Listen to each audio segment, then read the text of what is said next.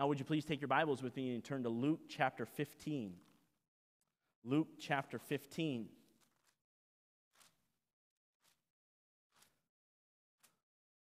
Luke chapter 15.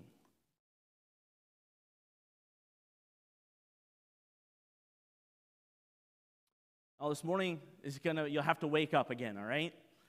I want you to put your thinking cap on. I want you to put your imagination cap on. And I want you to imagine something with me this morning. You're going to have to think hard, all right? I want you to imagine something that just happened this week, okay? I want you to imagine snow. I know. I actually got scolded this morning because of the snow on Monday, okay? Somebody actually said, I am upset at you. Nonetheless, I want you to imagine a dark, snowy night. And you are out on the street, and you're walking around, and off in the distance, you see this one particular house, and the lights are on. And you can see through the window that the lights are on, and for whatever reason, you're just naturally drawn to walk up to this house. And as you walk up to the house, you begin to get closer and closer, and through the window, you can see a family sitting, eating dinner. I mean, there's roasted chicken, carrots, potatoes. I mean, it's beautiful. It's wonderful. There's a whole family sitting there. They're enjoying themselves. They're laughing. They're carrying on. They're having a great time. Things are going so well. They seem like such a happy family. You begin to look at them. You see Dad sitting in his spot. Mom right next to him, and maybe every once in a while she reaches over and pats him on the arm and just in loving tenderness. This is a loving family, and you begin to look at each of them, and you begin to look at them, and very quickly you can tell their personalities as to how they're reacting and acting. And you can see that they're just really interacting well with one another, and you go down through the table, and you continue to look in the eyes of the people, and you get 2 or 3 down from Dad, and there's actually a chair without someone in it. There's no place setting. There's no plates. There's no utensils. You see that, and you think, oh, that's interesting, but you continue to move on, and you look at the next, and you can see their personality, and you look at the next, and you see their personality, and you can just see that this is wonderful, but after every person you look at, for some reason, your attention is always drawn back to that spot that's missing. Your attention's always drawn back, and you try to dismiss it, and you look at the next person, and there's just, my attention keeps coming back. Why is that spot missing? There's no plate, again, as I said, but it just seems that spot is missing someone. And you've spent well enough time there, right? This is like a little awkward, right? You've spent well enough time, and so you begin to back up. Begin to walk away from the window, and the wind begins to blow on a dark, snowy night. And something catches your attention. It's a paper flapping in the wind, and it's stapled to a pole. As you turn to look at that, you can see it's a missing person poster. You reach up to flatten it out, and immediately you can tell it's a family member of the people who were just having dinner. Looks just like them. Bobby Smith, the caption reads, missing. You look at the date, and you say, that was yesterday. He's been missing since yesterday? With great anger, can you imagine the anger filling up, and you rip that sign off the wall, and you walk back up to that window, you slam it on the window, and you say, hello, your son's missing. Hey, don't you realize your son's missing? You're all sitting in here having a good time, and your son is missing. Bang, bang, bang, bang, bang. What's wrong with you? You begin to feel anger rise up in you, and they finally, you get their attention, and Dad comes to the door. Dad walks to the door, calls your attention over. What's going on? Is this your son? Yeah, that's my son. Well, do you know that he's missing? Yes, we know he's missing. Have you looked for him? Well, no. He's just been missing since yesterday. Why aren't you looking for him? Well, it's not really that big of a deal. I've got 3 other sons and 2 other daughters. What's the big deal? He's not that important. And just in great disbelief, you begin to almost fall away from this conversation. What in the world? How could they not care? You're dumbfounded. You're perplexed. How could someone be that cold and that heartless when there's a boy out in the streets somewhere, snowing, blowing, could be freezing to death? Part of you wants to wring his neck. How dare he? How dare he even call himself a father? Some of you might be thinking this morning that I made that story up. Well, I can assure you that parts of it are made up. But some parts of this story are still true. You see, Bible Baptist Church can very easily be that family that sits in a nice warm house with a wonderful meal, with everything at their disposal. We can be that family. We have so many good things going on here, and quite frankly, we have scores of people here. What's the big deal? We're comfortable, we're happy, but in our comfort, we can easily forget that there are people missing. There are people missing. We easily forget that there are some people in this world that do not know Jesus Christ as their personal Savior. We easily forget that there are people that are still on the road to hell. They're lost. And when we're questioned about it, when we say, "Don't you care?" we might even say things like, "Our church is a good size. We don't really need any more. Our church is at a good spot. We don't really need to do anything about those people. We have lots of people here. We don't need any more." In fact, in essence, what we're saying, those people out there that are lost, they're not that important. We don't really care that much about them. Let me ask you something this morning. How important is a lost soul to you? Let me ask you that again. How valuable or how important is a lost soul to you? To you personally.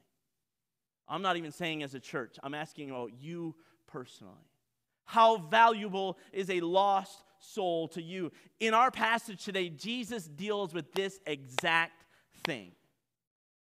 Notice with me, Luke chapter 15 and verse 1. The Bible says, "Then drew near unto him all the publicans and sinners for to hear him." I love this. They're coming. They want to hear what Jesus has to say. They want to hear his message of deliverance. Look at verse 2. "And the Pharisees and scribes murmured, saying, This man receiveth sinners and eateth with them.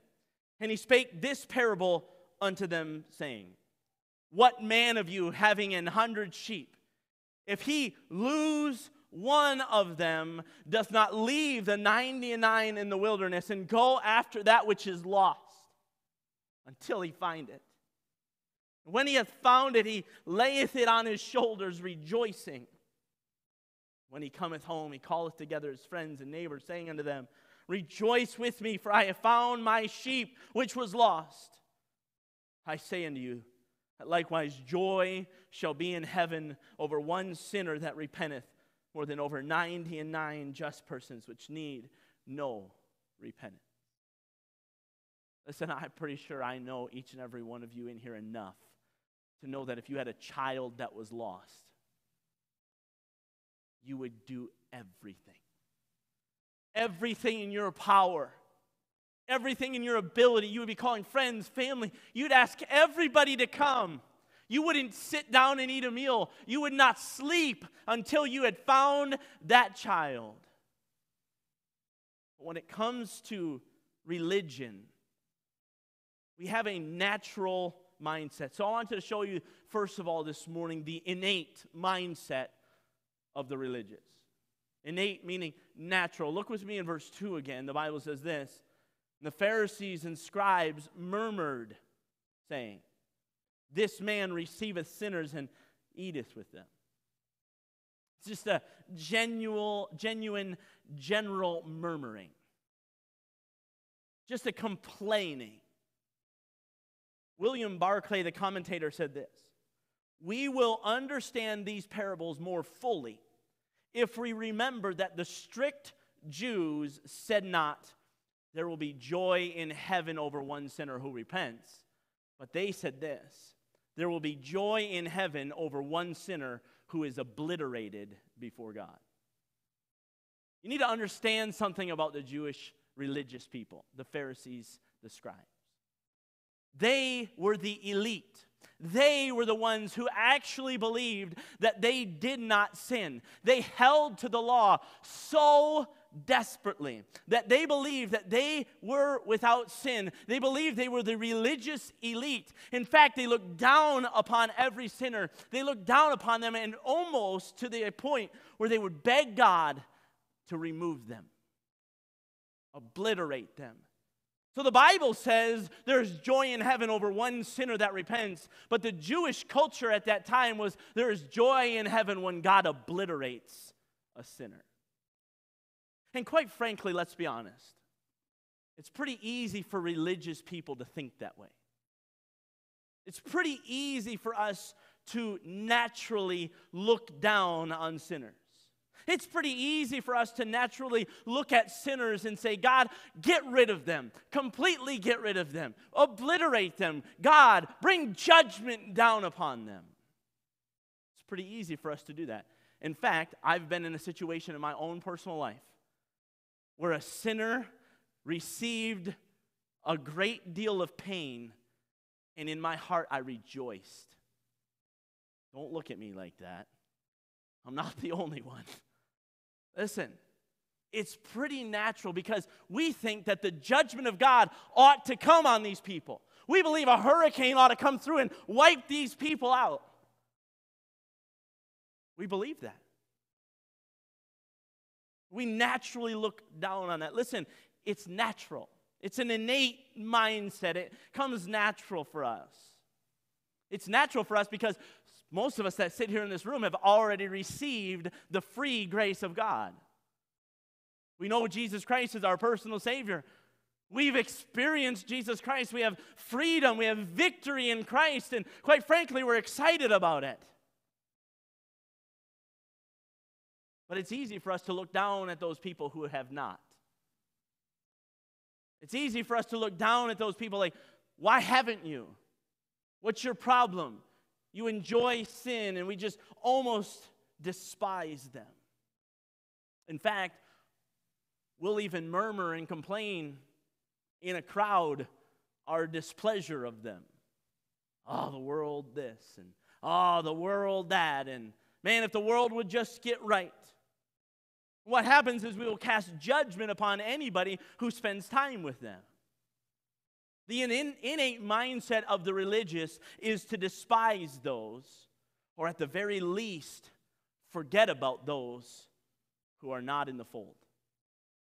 Sometimes we are guilty of despising the people outside of this church. Maybe you say, "I wouldn't go to that extreme," but at the very least, we just forget about them. We just carry on with our lives as if nothing changed.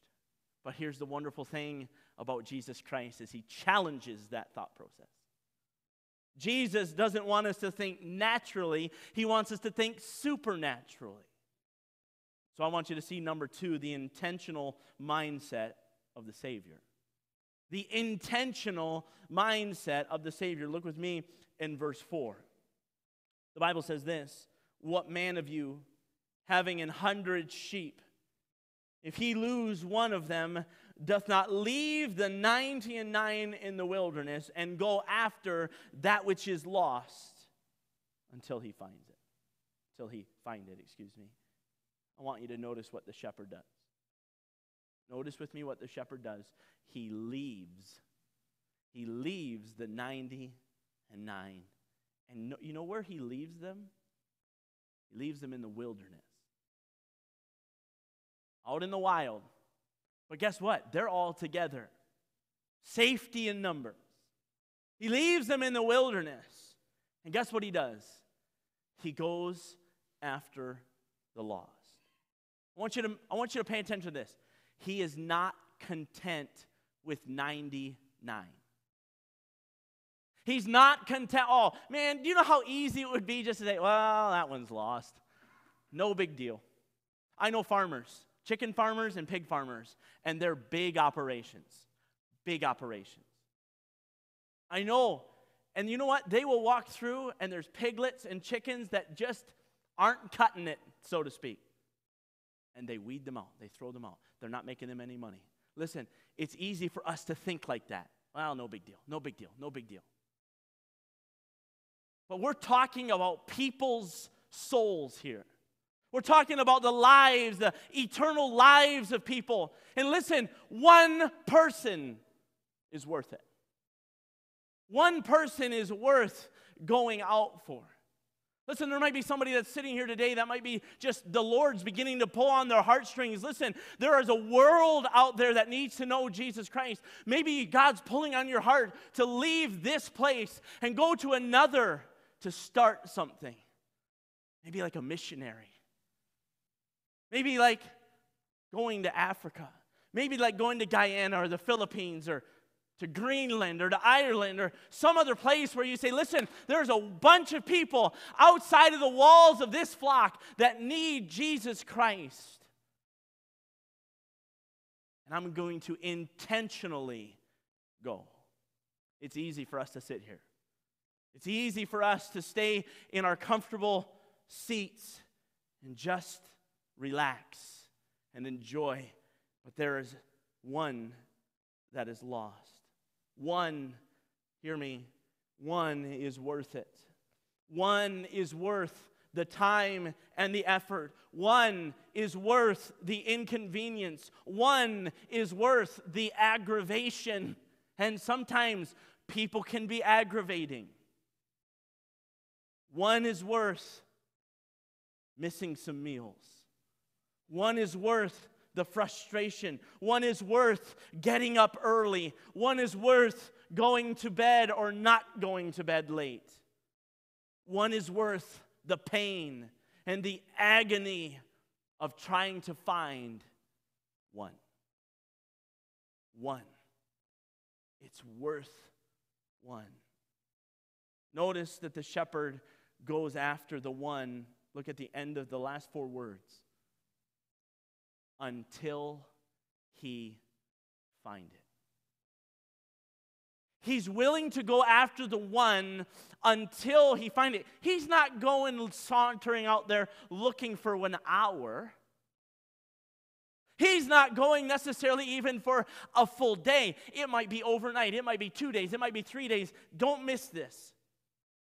He spends as much time as necessary until the one is found. Until the one is found. Notice with me verse 5. And when he hath found it, he layeth it on his shoulders, rejoicing. And when he cometh home, he calleth together his friends and neighbors, saying unto them, Rejoice with me, for I have found my sheep which was lost. I love, just write this down. Intentional rejoicing. Intentional rejoicing. Now, maybe I just give way too much information about myself. But this is the way I think. This is the way I think. Okay? It's raining. It's windy. This dumb sheep gets lost. Oh, brother. I got to go find him again. Oh, where is this stupid sheep? And you begin walking around looking for this sheep, trying to find it. It's windy, it's blowing, it's raining, and you're leaving the other sheep there, and you're walking around. Maybe you find a few tracks, and you can kind of see where he's gone, this, that, or the other thing. And finally, you see him down a cliff, and there he is. Now, again, this is just me. You stupid sheep. How do you get yourself in these kind of messes? What the hell's wrong with you? You frustratedly get a rope out, tie it off to a tree, climb down there, do whatever you got to do to get this stinking sheep up. By the time you get them to the top, what do? Get going. Right? Am I the only one here? Somebody agree with me or something, because I'm feeling awful lonely up here. And you kind of herd him back and get going. Come on. Get back to the fold. Not the shepherd. Not the intentional rejoice. Don't miss this.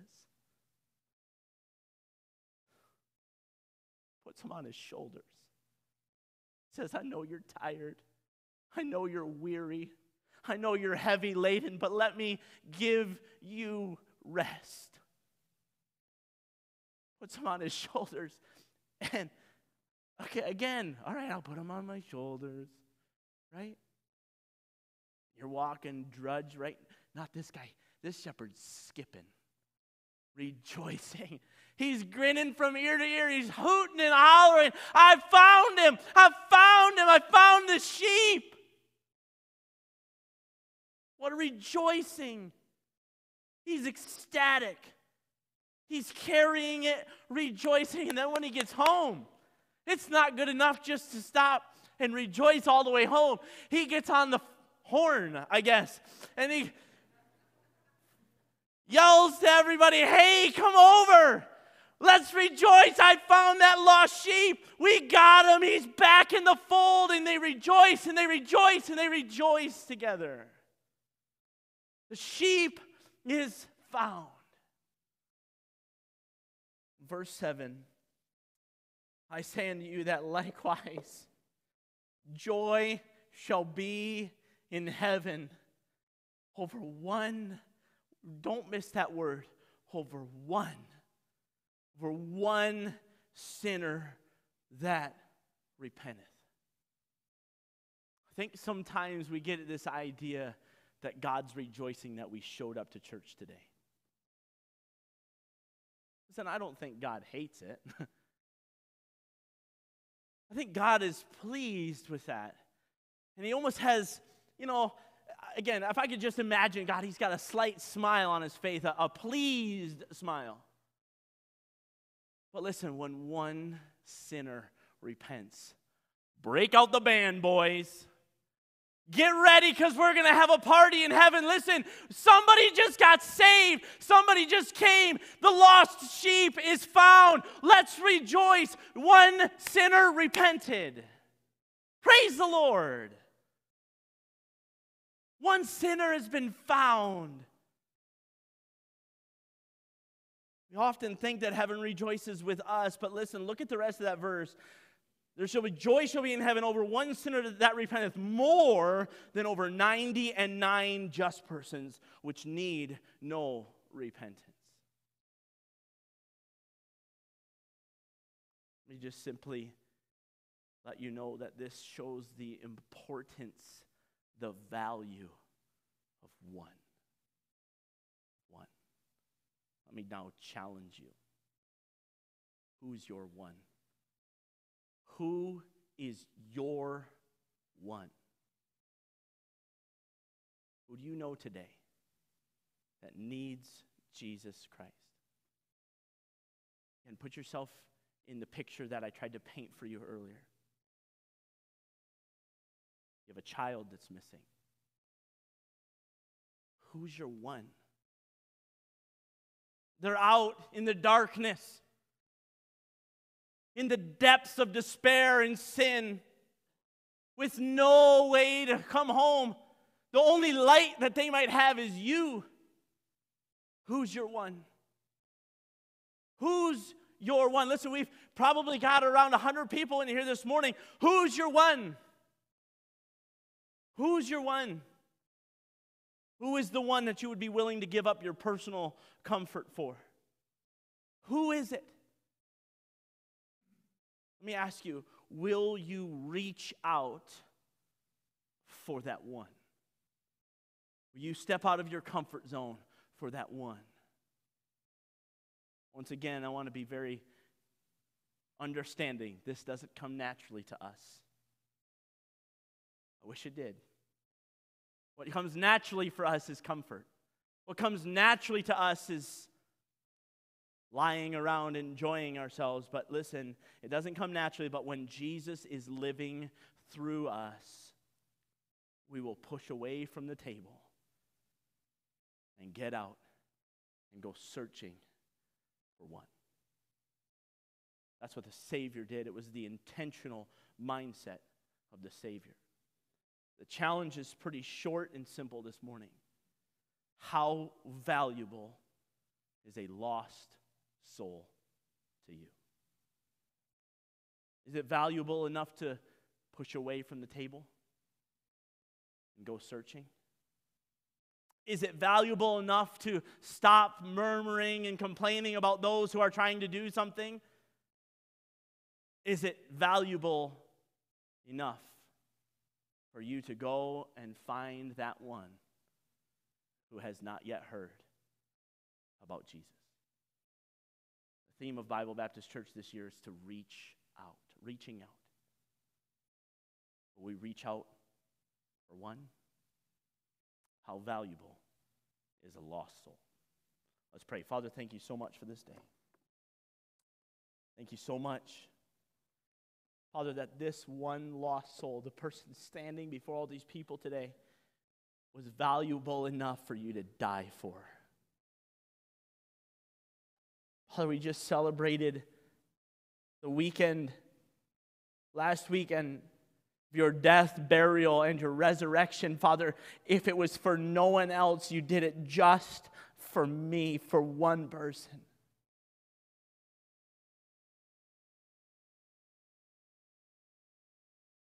Father, help us to see the value in one.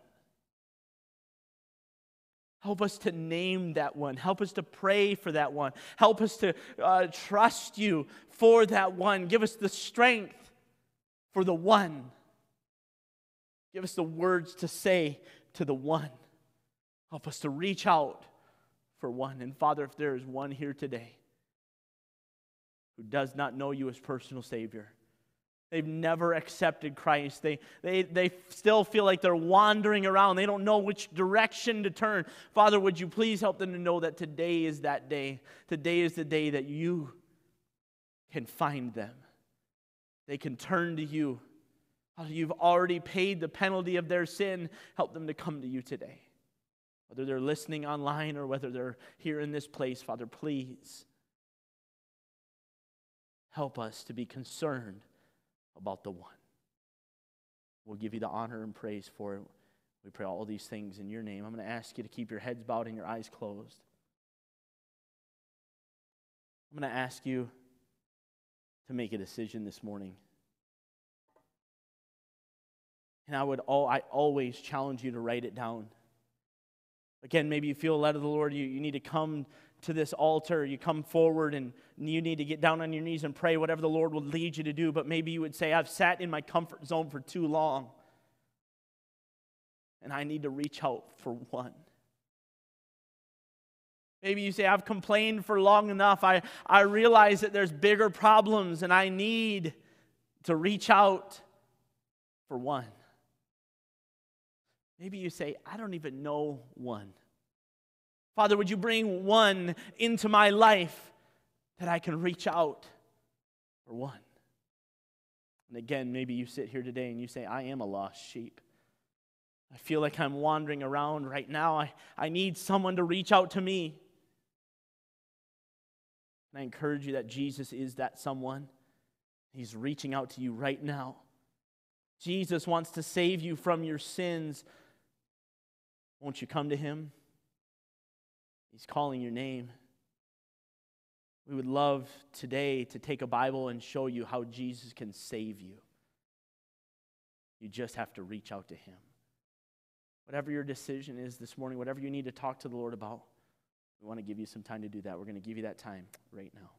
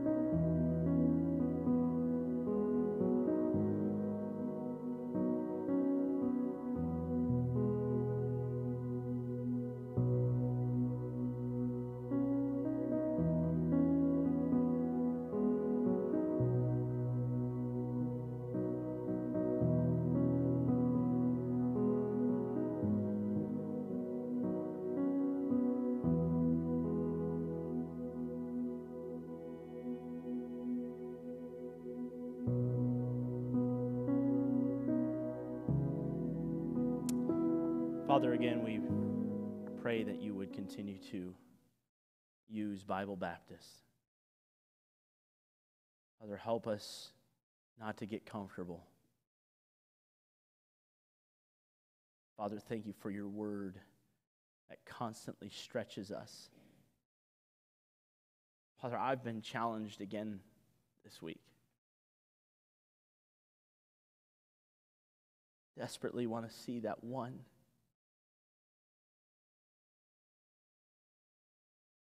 Father, I pray that you would work in our lives, mold us and shape us into the image of your Son.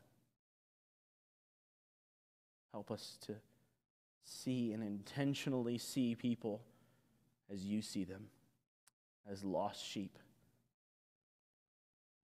Lost sheep who cannot find their way. But Father, Jesus said, I am the way, the truth, and the life. No man cometh unto the Father but by me. Father, if our gospel be hid, it is hid to them that are lost.